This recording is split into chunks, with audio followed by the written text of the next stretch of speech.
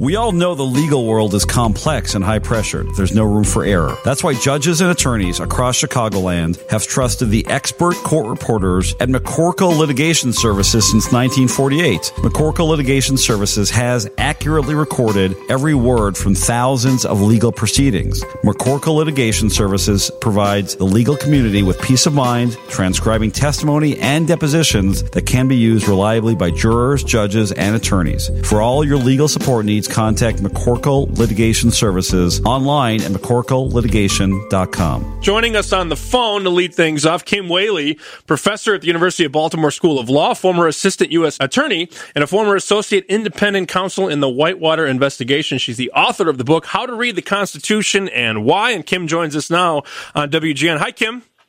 Hi there. Kim, we appreciate the time. We know you've been all over CBS in your role as their legal analyst. So obviously whirlwind week, a lot to catch up on, but give our listeners maybe a couple of pieces of new evidence that we've learned from the testimony this week that the Democrats are going to use to build their case for impeachment against President Trump.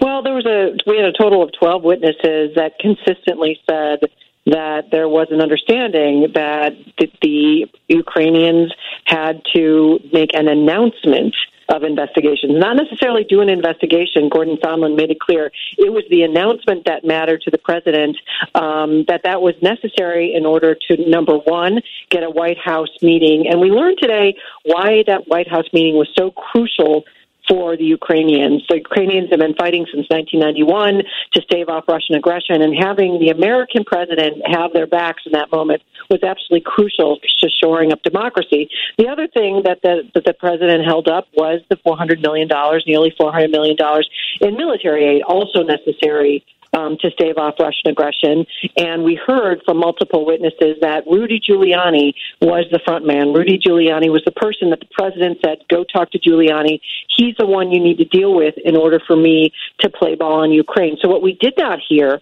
is any witness that said, I spoke to the president. This president personally directed me to withhold the aid, for example. But we heard over and over again that it was through Rudy Giuliani. And of course, that was already in the July 25th summary of the phone call that the White House issued.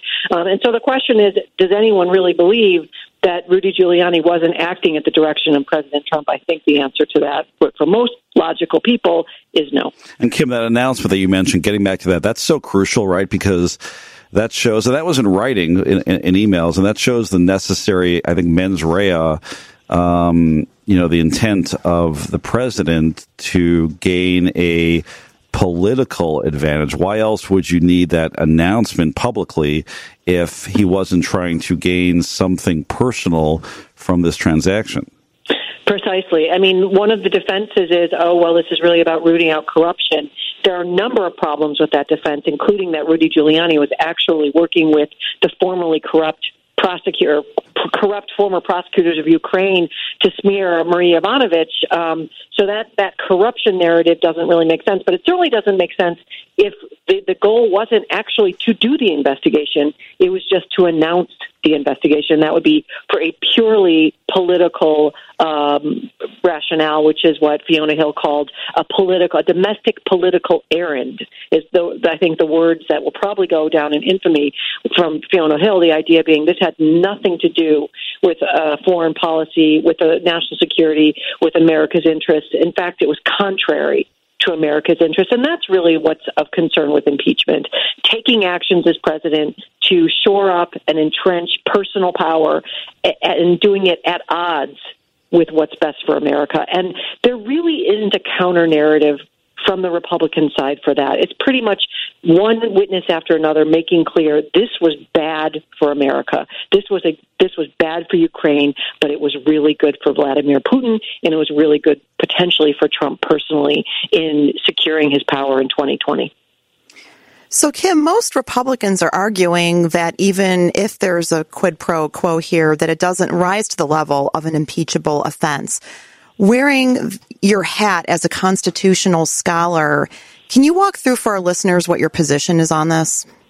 Sure. So I think the argument has to do with this idea of bribery, because, of course, bribery is in the actual Constitution, and there's a statute that was passed by Congress in 1962. And the Supreme Court has said, you know what, to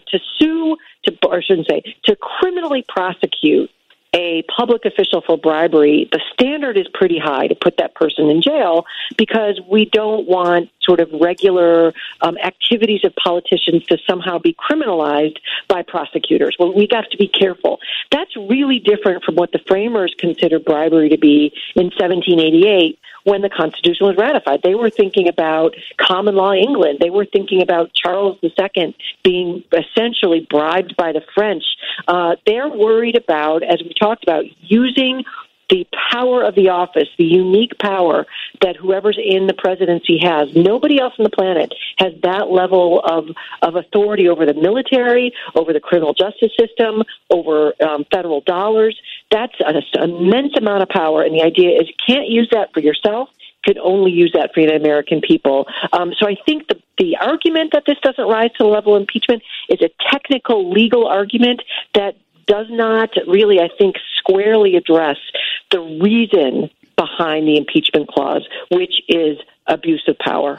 Kim, your book, How to Read the Constitution and Why, is a really easy read. It's, I think people are often intimidated by books about the Constitution. They think it's, really lawyer-like and scholarly. Yours is really clear and I think very common sense in its approach. And obviously it comes out at a really interesting time in our history. Talk to us about how you think the protections afforded by the Constitution are eroding at a time when we really need them the most. And also, what can ordinary Americans do to understand this really, crucial document and protect it at this crucial point in our history?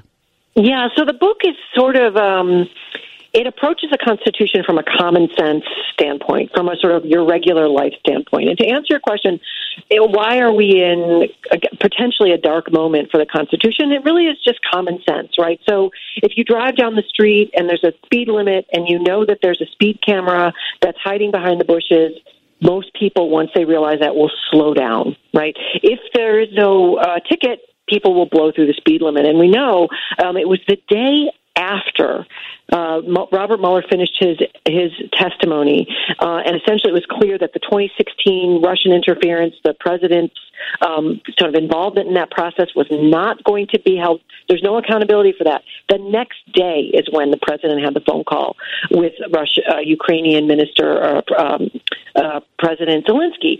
So the issue is, if we enhance the power of the presidency by not issuing tickets for violating speed limits, we are creating an office that then will go on to the next generation, the next president, with no limits. The speed limits won't matter anymore because no one is issuing tickets. If the judicial branch can't issue tickets because you can't prosecute a sitting president pursuant to internal Department of Justice policy, that branch is out, then it has to be the Congress. The only way the Congress can do it is through oversight. It's been frustrated through denials of subpoenas, not responding to subpoenas, but through impeachment. We have to, as a country, make sure that office doesn't get too much power. And to answer your question, what's the first step ensuring that? Number one is education.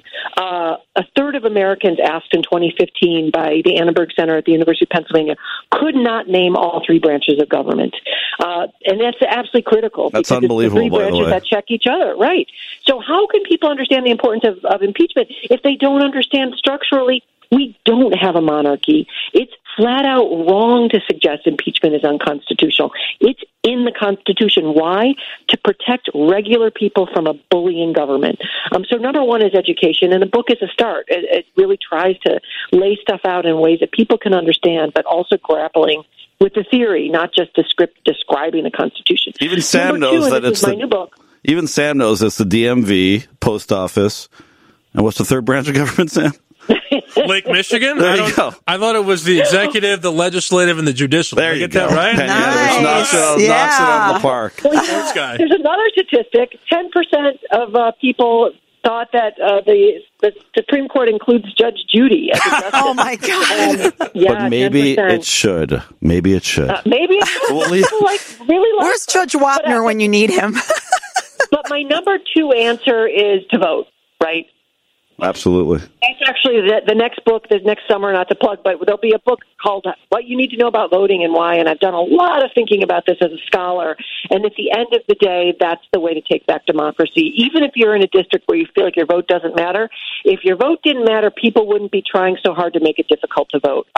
So that's number two. Number one, educate yourself. Number two, get out and exercise the privilege of the franchise that we have in America. I love that. Not to plug, but I'm going to go ahead and plug. That's Kim Whaley, and the book is How to Read the Constitution and Why. Kim, thank you so much for your time. Okay, thank you.